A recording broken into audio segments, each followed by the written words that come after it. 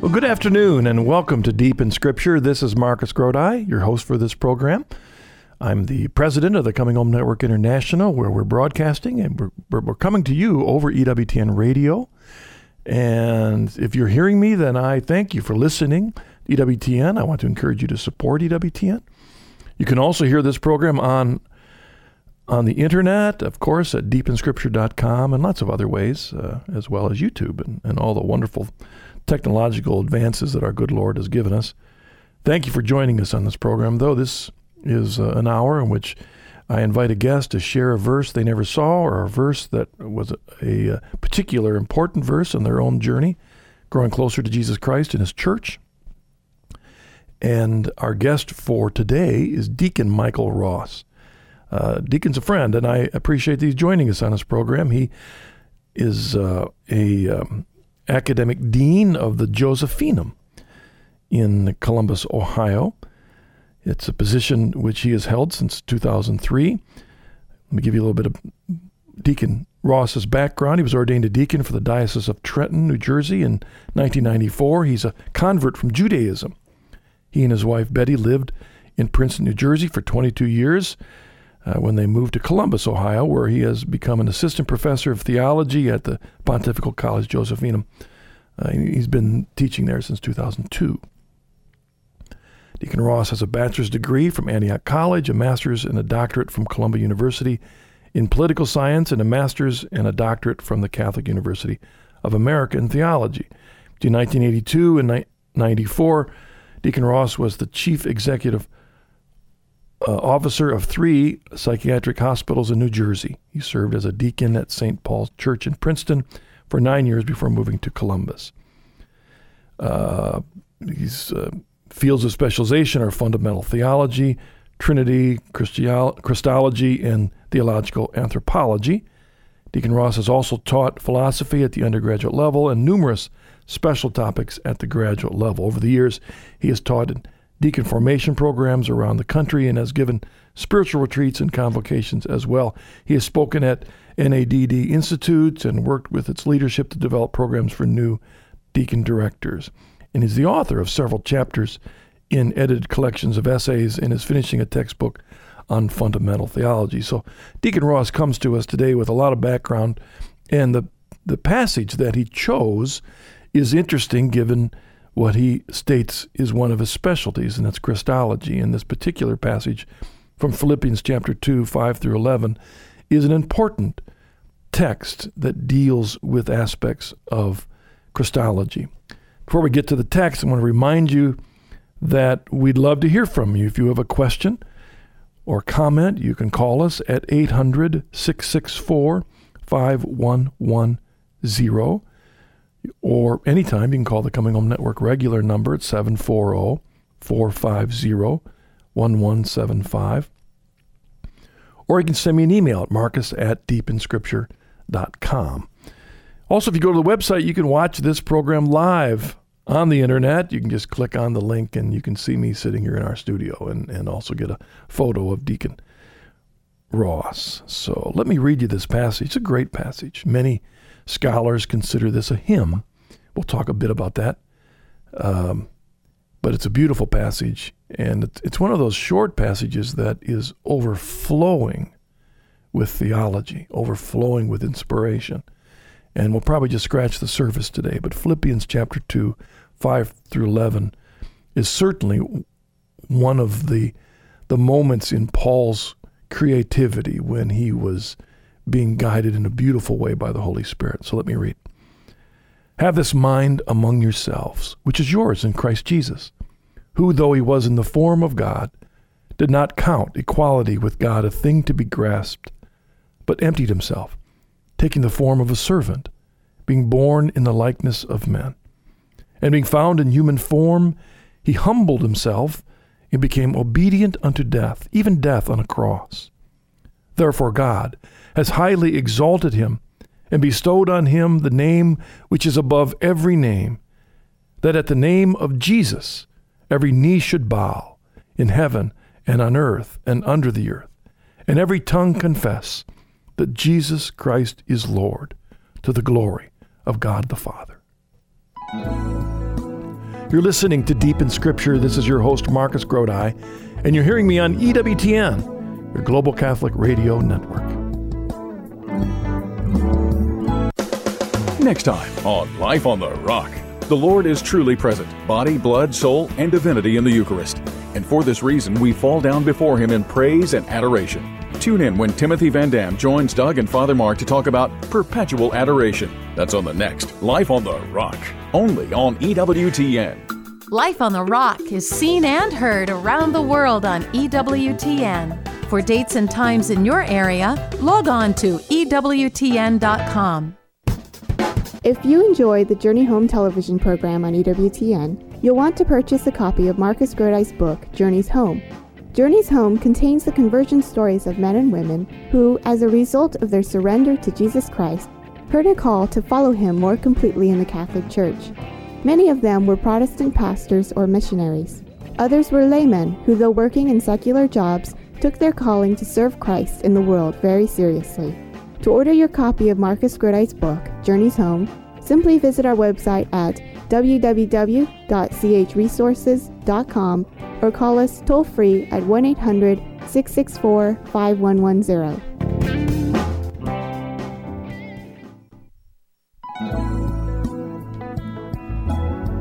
Welcome back to Deep in Scripture. This is your host, Marcus Grodi, and I'm joined today by Deacon Michael Ross. Hello, Deacon. How are you, Marcus? Well, it's great to talk to you. I haven't seen you in a while. Yeah, no, it's been a couple of years, hasn't it? Yep, that's right. I had the privilege of teaching a couple courses over at the Josephinum. You guys relaxed your standards there to let me in for a bit. Actually, our new rector, Father Wayner, asked me when I told him I was doing this program whether it wasn't true that you had taught there, and I told him that your teaching was memorable and that everyone would surely remember it.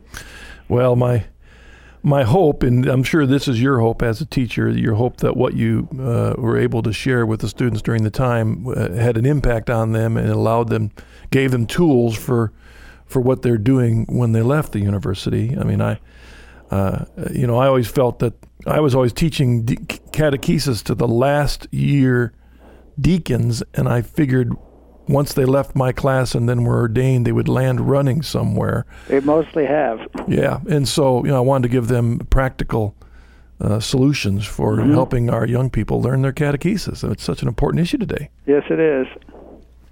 Well, Deacon, you've chosen Philippians 2 today. And maybe before we dig into it deeply, why'd you choose this passage? I mean, there's so many you could have chosen, but why this one? Well, as you said in the beginning of the program when you introduced me, that I'm a convert from Judaism. And in those months shortly after I was called to the faith and began to read the New Testament seriously, I came across the letter to the Philippians. To this day, I think it's among the most, if not the most powerful of Paul's letters.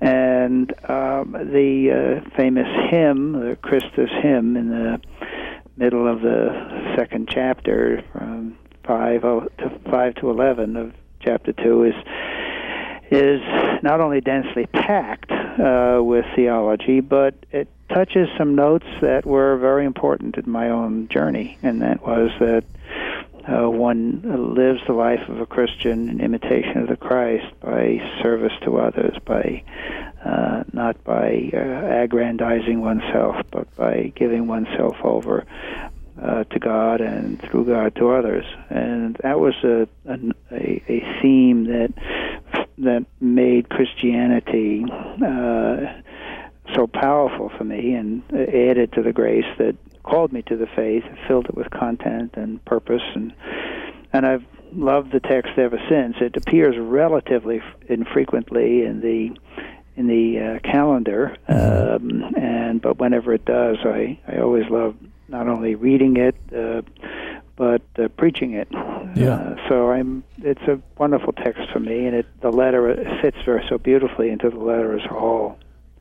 Well, you're a deacon, Michael, and there's a phrase in the very first verse of this, which is before the hymn, in which Paul says, have this mind among yourselves, which is yours in Christ Jesus. This en Christi, in Christ, is a common theme throughout all of Paul's letters, being in him, in him. Anyone who's in Christ is new creation. And I want to ask you this because, a number of years ago, about 10 years ago now, I was asked to speak at a deacon's dinner at one of the dioceses in America that had maybe the most deacons. And I had been there for an hour or so before the dinner, and to be honest with you, I wasn't that impressed with what I saw.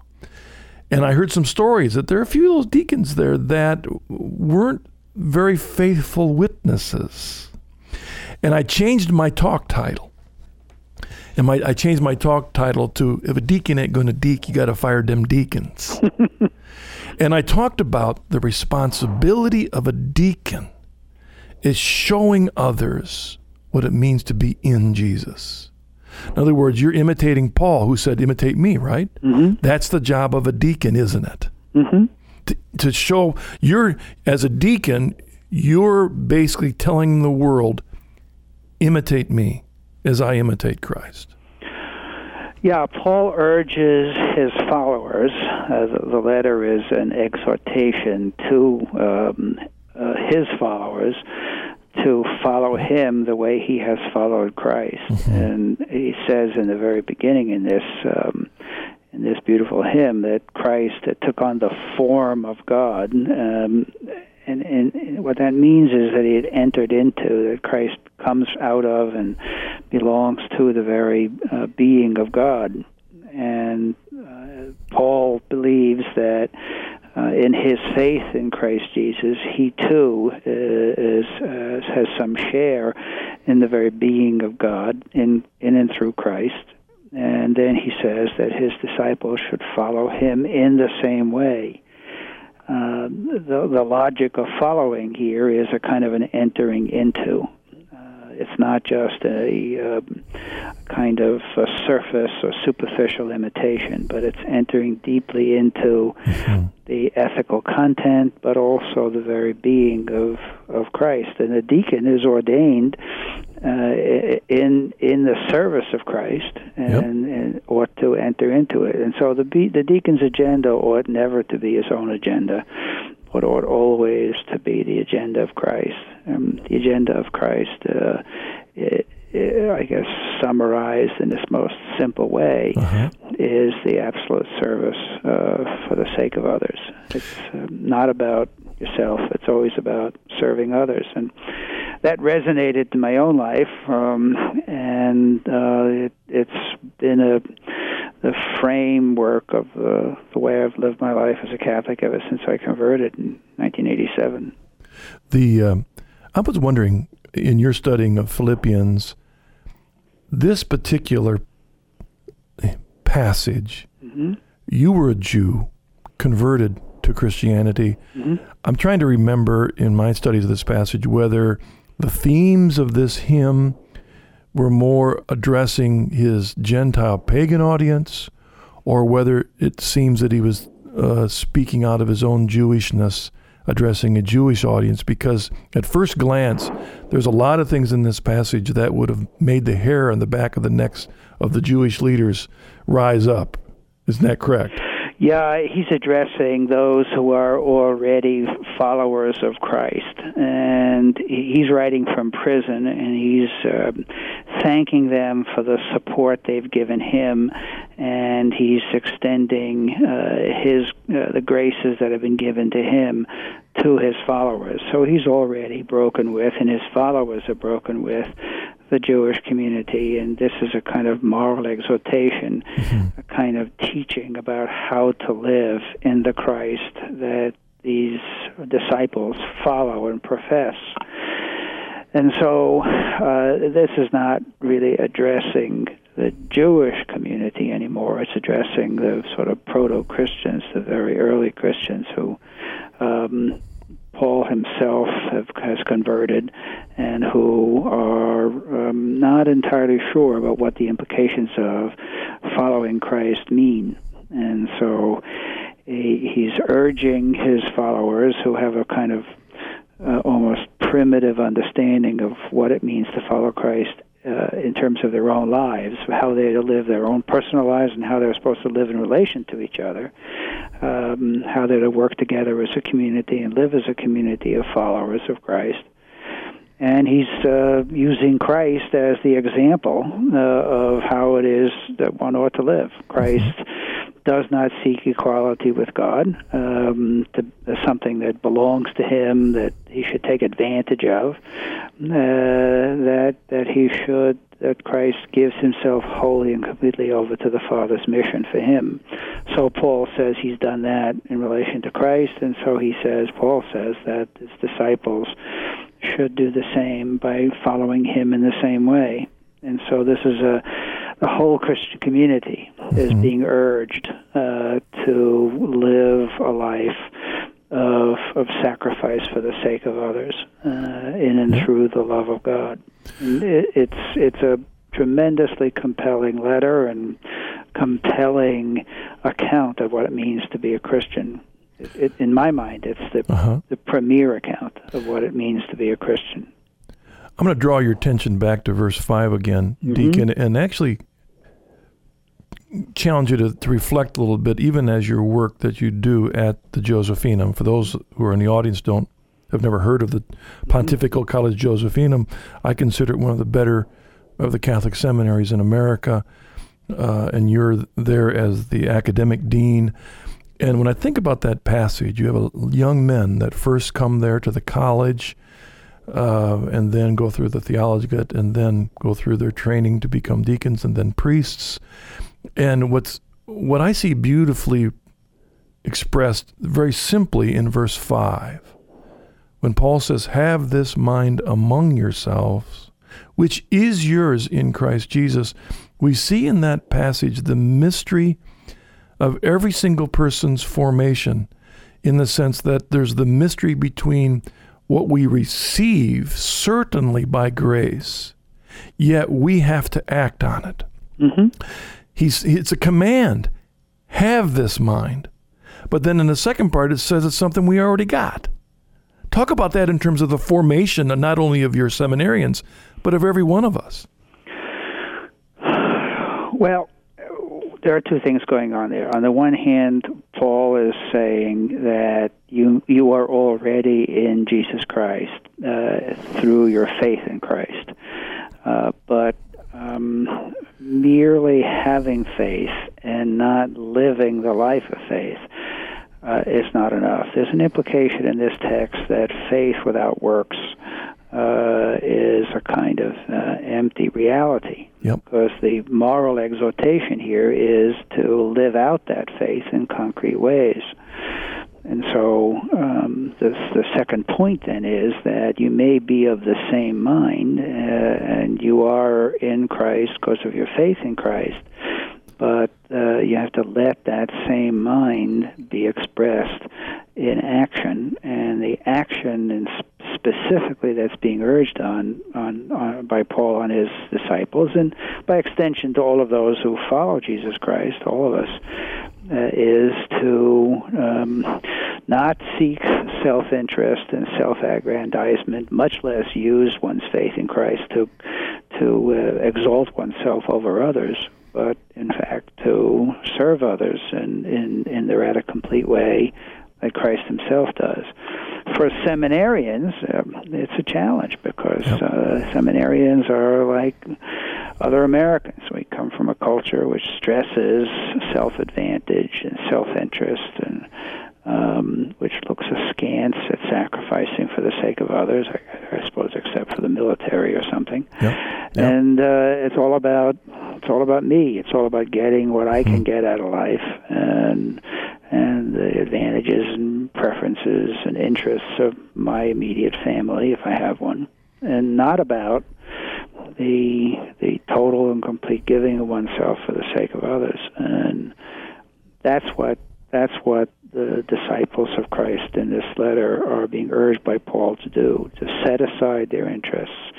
And of course, when one sets aside one's own interest, then the whole community is served. There's an implication of the common good in this letter, that by serving Christ and through Christ God, and setting aside one's own interests, the community has a better chance of functioning as a whole, as a unity, and it has a better chance of fulfilling the needs of each individual in relation to that one ultimate goal. Some people think that the letter has an overemphasis on sort of the otherworldly, and it is true that Paul talks about the resurrection, and it has a sort of eschatological tone to it, especially in chapter 3 and a bit of chapter 4. But by the same token, the letter begins with and continues all the way through chapter 2 with this powerful emphasis on living in this world. There's a couple of lines here that I think might be worth your listeners to contemplate. In chapter 1, in verse 21, he says, "For to me living is Christ and dying is gain. If I am to live in the flesh, that means fruitful labor for me, and I do not know which I prefer. I am hard-pressed between the two. My desire to depart and be with Christ, for that is far better. But to remain in the flesh is more necessary for you. Since I am convinced of this, I know that I will remain and continue with all of you for your progress and joy and faith." And then he says, "So that I may share abundantly in your boasting in Christ Jesus when I come to you again." Paul is torn in this letter. On the one hand, he wants eternal life. He hopes and prays, and actually he says he believes that he will be resurrected and be with Christ. On the other hand, he's not about to toss it all off and ignore the importance of living in Christ in this world. There's a sort of missionary zeal about that. Translate that into everybody else's life. What that means is, sure, we all want eternal life, but while we're here, we have to live as Christ lived and as Christ gave his life for the sake of others. So I find the letter, that's another thing that resonated for me in the beginning. This is not about, in quotes, pie in the sky. It's about how living in this world carries with it the obedience that Christ himself showed in relation to the Father, which in turn is related to the possibility of resurrection. Yeah, later in chapter 3, he says, "Not that I've already obtained this, or I'm already perfect." Right. Paul is there. One of the nice things about this letter is that Paul reveals personal worries, personal doubts.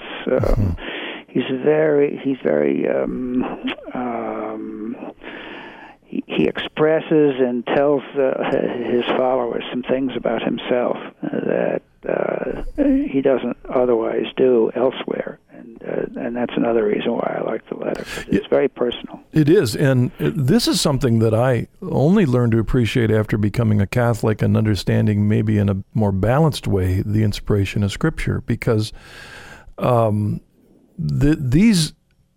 this book and these words and these passages are specifically what the Holy Spirit inspired the leaders of the church both to write and then later to declare as a part of the canon.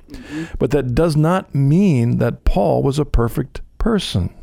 Not by any means. He admits he's not. Yeah, and sometimes even the things that he expresses in there, we can recognize, that wasn't his best day on some of the time. Right. Like the time in Galatians when he's given a bad report on Peter. Mm-hmm. Well, I wish I could have heard Peter's side of that conversation. That's Paul out of his own frustration speaking. Right. But yet, that's what the Holy Spirit wanted us to hear and reflect on. Right.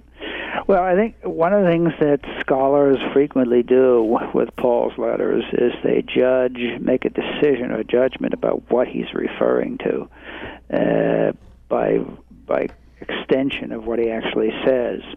And since this is a moral exhortation to his followers and disciples, and a teaching point about how they should imitate Christ and what that imitation looks like, some scholars suppose, and I think it's fair to suppose, that there might well have been a failure to do that, do the things that he recommends among some of these disciples. When Paul is teaching, he's usually teaching because there are folks who aren't doing what he wants to be taught. And so, the letter has a very human quality about it because it exhibits not only Paul's own deficiencies, but it also addresses the failure of folks to deny self-interest for the sake of others, or to try to be aggrandizing rather than caring for others. We're going to take a break in a moment, Deacon. When we come back, I want to look at, first of all, verses 6 through 8 in a little more detail. One of my favorite quotes from T.S. Eliot is, he says, the way up and the way down are one and the same. And in this passage, we really see verse 6 and 8 are the way down. Verses 9 and 11 the way up. Are the way up. Right. So when we come back, let's look at that square. Sure. All right? You're listening to Deep in Scripture. This is your host, Marcus Grodi. I'm joined today by Deacon Michael Ross, and you're hearing us on EWTN, your Global Catholic Radio Network.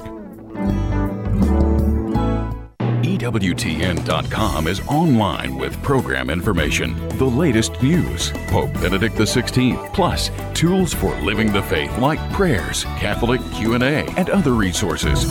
Log on today to EWTN.com. Next time on EWTN Live, the Trinity, one God in three persons. It's central to our faith and a great mystery as well. Tune in when Father Mitch talks with Father Thomas Norris of St. Patrick's College about the Trinity, life of God, hope for humanity. That's on the next EWTN Live.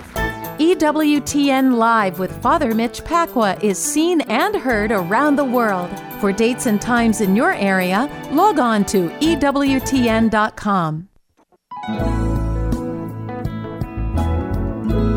Welcome back to Deep in Scripture. This is your host, Marcus Grodi. I'm joined today by Deacon Michael Ross, and we're looking today at Philippians chapter 2, 5 through 11. As I said just before the break, kind of guided by T.S. Eliot's comment that indeed we see in this passage in verses 6 through 8 the way down, verses 9 through 11 the way up.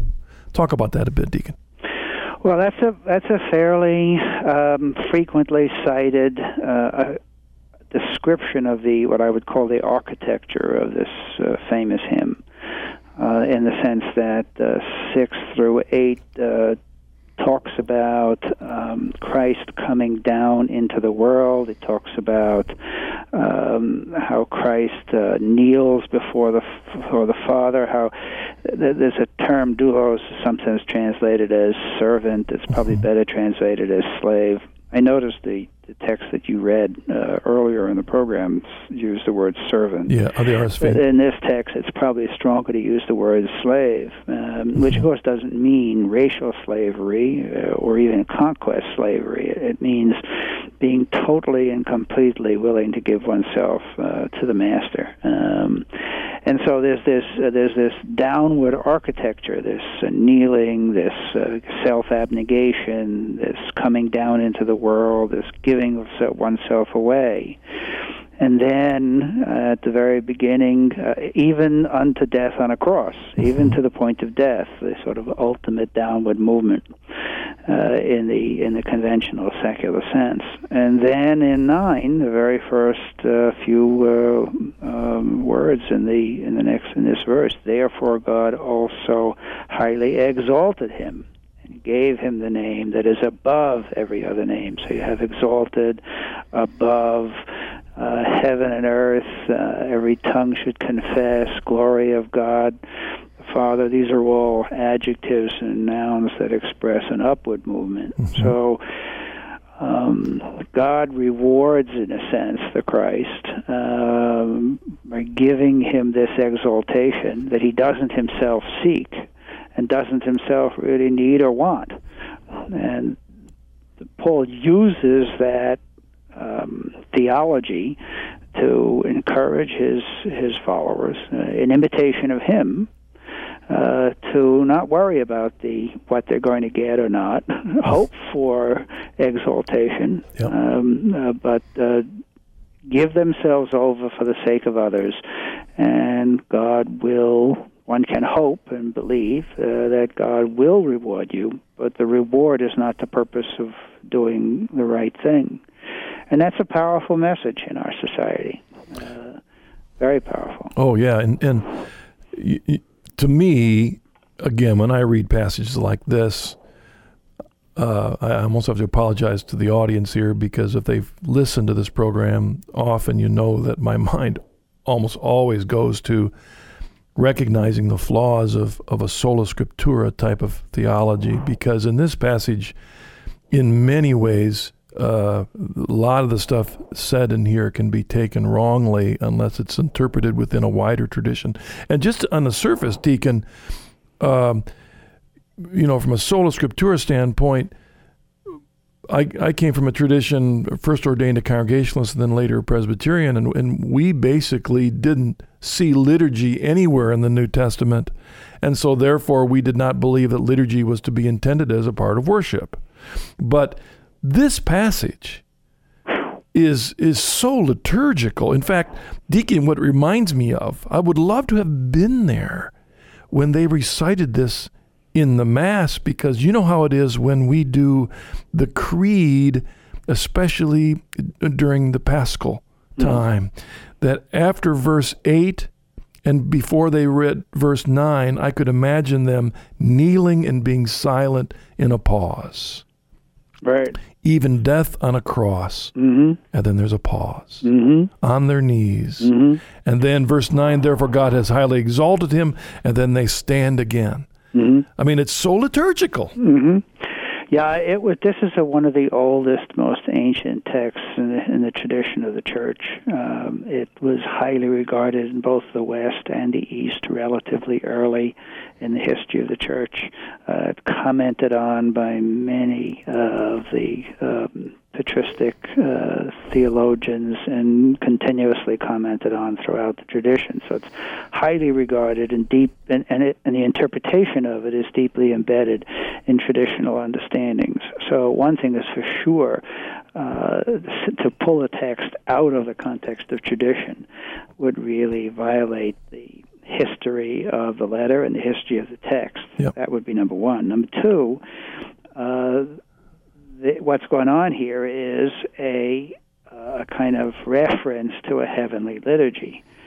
Yep. God is exalted, the Christ. The giving of a name is a liturgical act. The bending of a knee is a liturgical act, and all of this is happening in heaven and earth and under the earth. It's obviously liturgical implications, the notion that all of our rites occur, if you will, in the cosmic context. Confession is referred to, the glory of God the Father. It'd be very hard to avoid the liturgical implications, or context is probably the better way to put it, of this passage.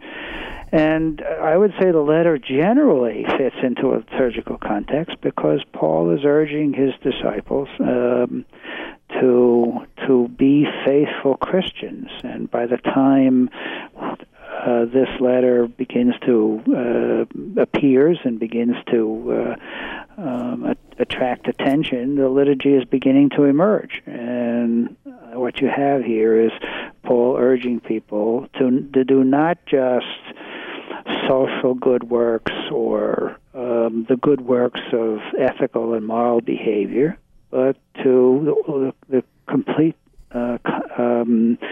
framework of good works that make up the Christian's life. And this is a liturgically very rich text. We got an email, which is very pertinent, Deacon, comes from Anthony from Grafton, West Virginia, and he writes, I've been told that when Jesus, quote, emptied himself, unquote, that in his self-humiliation he gave up his Godhead and was no longer, quote, equal to God, unquote. How can I answer my friend? What does Deacon Ross say to this? And this gets us to that which has a long history, theological history, that even had some heresies attached to it. In verse 7, but he emptied himself, taking a form of a servant, being born in the likeness of God. What do you say to our emailer? Well, emptying doesn't mean giving up his divinity. One has to think of this text in a Trinitarian sense. The Jesus Christ is the Word, the Son of God, proceeds from the Father eternally, and in his earthly mission, that is to say, as a consequence of his incarnation and earthly life, he does not give up or sacrifice or no longer have the status of being the Son of the Father. So what he's done in emptying himself, and there's a lot of disagreement about what the word means. Yeah. Scholars disagree about it each time a new book comes out. I don't take it to mean, it certainly can't mean in any legitimate Christian sense that he ceases to be God. What I think it means is that he comes down into the world and takes on all of the risks and all of the bodily limitations and what have you of earthly life in order to fully identify with who we are.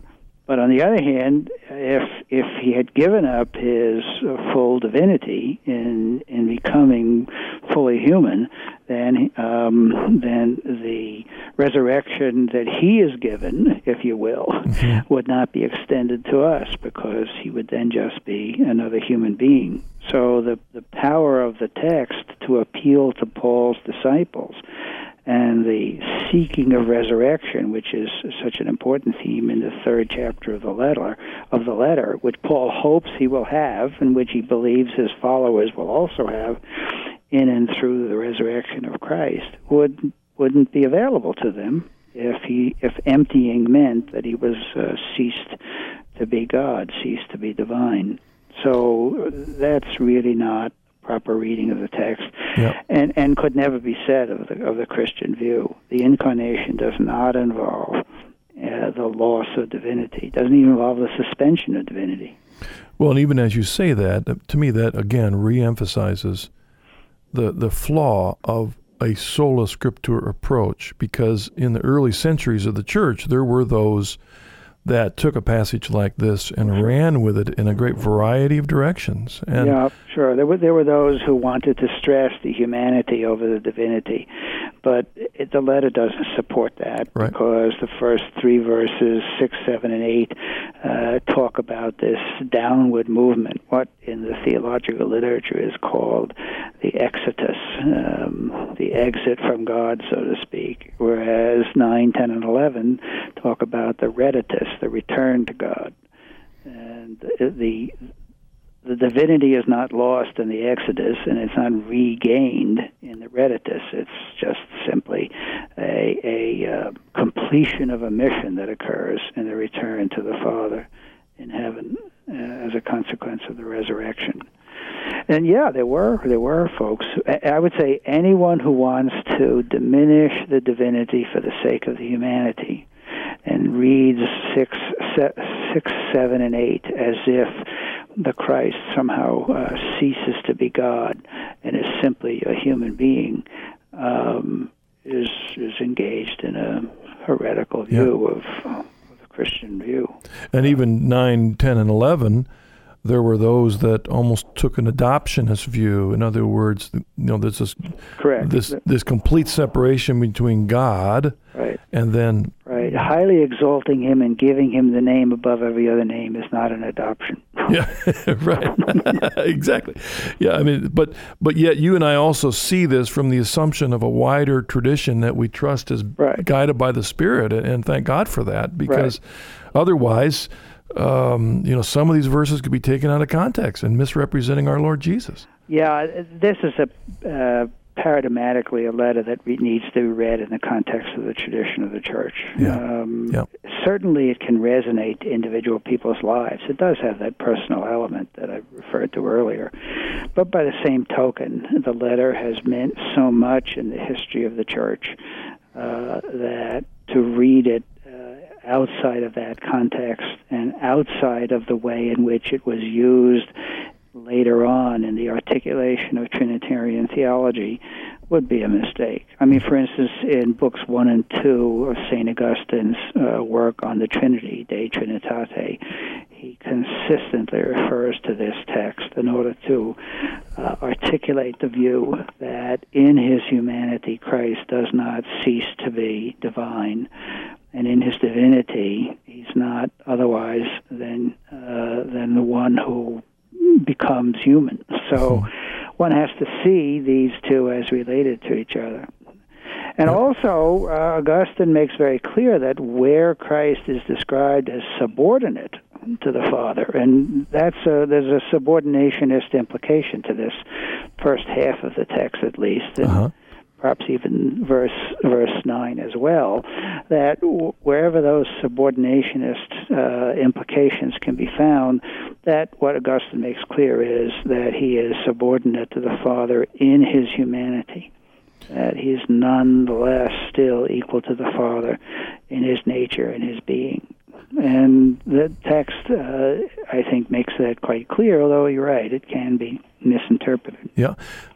In the way up, verses 9, 10, and 11, Paul makes a very concerted emphasis on the name of Jesus. Highly exalted him, bestowed on him the name, which is above every other name, that at the name of Jesus every knee should bow. And then even verse 11, every tongue confess. So in other words, you're proclaiming the name of Jesus. And both the Eastern Church as well as the Western Church have always had a very devotional theology of the name. Talk about that, if you would, for our audience. Yeah, sure. The naming is a divine act, and it has its origins in the Abrahamic tradition in the Old Testament, where the names that children were given was seen as an extension of a divine right to name something. And then, of course, God names himself in the most universal way as I am, in the famous passage in which he reveals his name to Moses.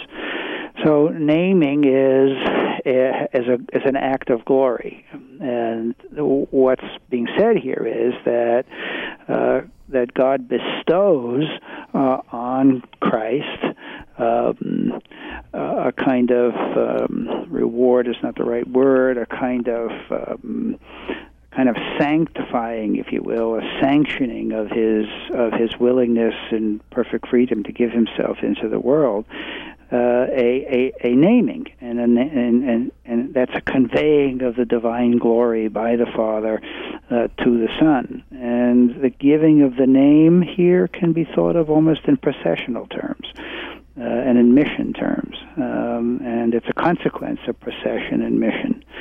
And that's then extended to everybody else. Everybody else has their name in the name of Jesus, and it's through being named that one shares in the faith that consists in Christ's faithful obedience to the Father. Naming has a connotation of pointing out, singling out, of separating and distinguishing. And the second half, this exaltative, reditus, vertical movement back up to the Father, has a lot to do with singling out the Christ. And you can see why Paul would want to do that, because he wants his followers to imitate him, who is imitating the Christ, who has been singled out by God as the one sole identifier of how to live in the world, and the one source of the possibility of eternal life. So naming is a deeply traditional Abrahamic idea that's carried forward in this. Deacon, we'll take our last break in a moment, but before we go, just to prepare you, we did get a call in. Larry from Dallas, Texas, is enjoying the program and had a question about that first phrase of this. And I'm thinking that's where we ought to come back to after the break, because if Paul wants us to have this mind among ourselves, right? That's what he's saying. Which is ours by grace in Christ Jesus. Then he gives this down and up pattern of our walk. It would seem that the up pattern, verses 9, 10, and 11, are the glory that we will receive if we are obedient and imitating Christ in verses 6, 7, and 8.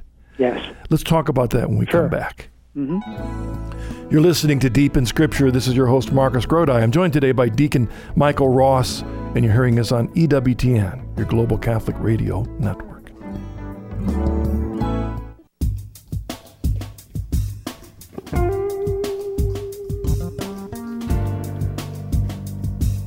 The Coming Home Network International is a non-profit Catholic lay apostolate dedicated to helping Protestant clergy and laity come home to the Catholic Church.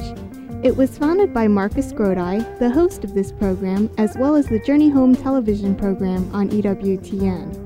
If you are on the journey and interested in learning more about the Coming Home Network International, or know someone who's thinking of becoming Catholic, please visit our website, www.chnetwork.org, or contact us at 1-800-664-5110.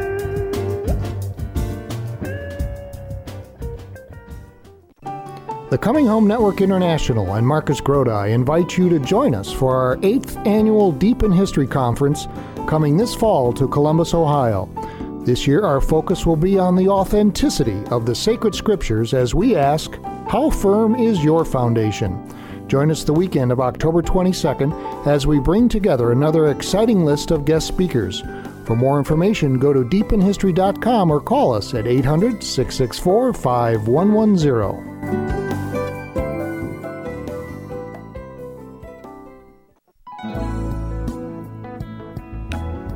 Welcome back to Deep in Scripture. This is Marcus Grodi, your host, joined today by Deacon Michael Ross. We're looking at Philippians 2, 5 through 11. Deacon, this passage mostly is about Jesus, but verse 5 says it's also about ourselves.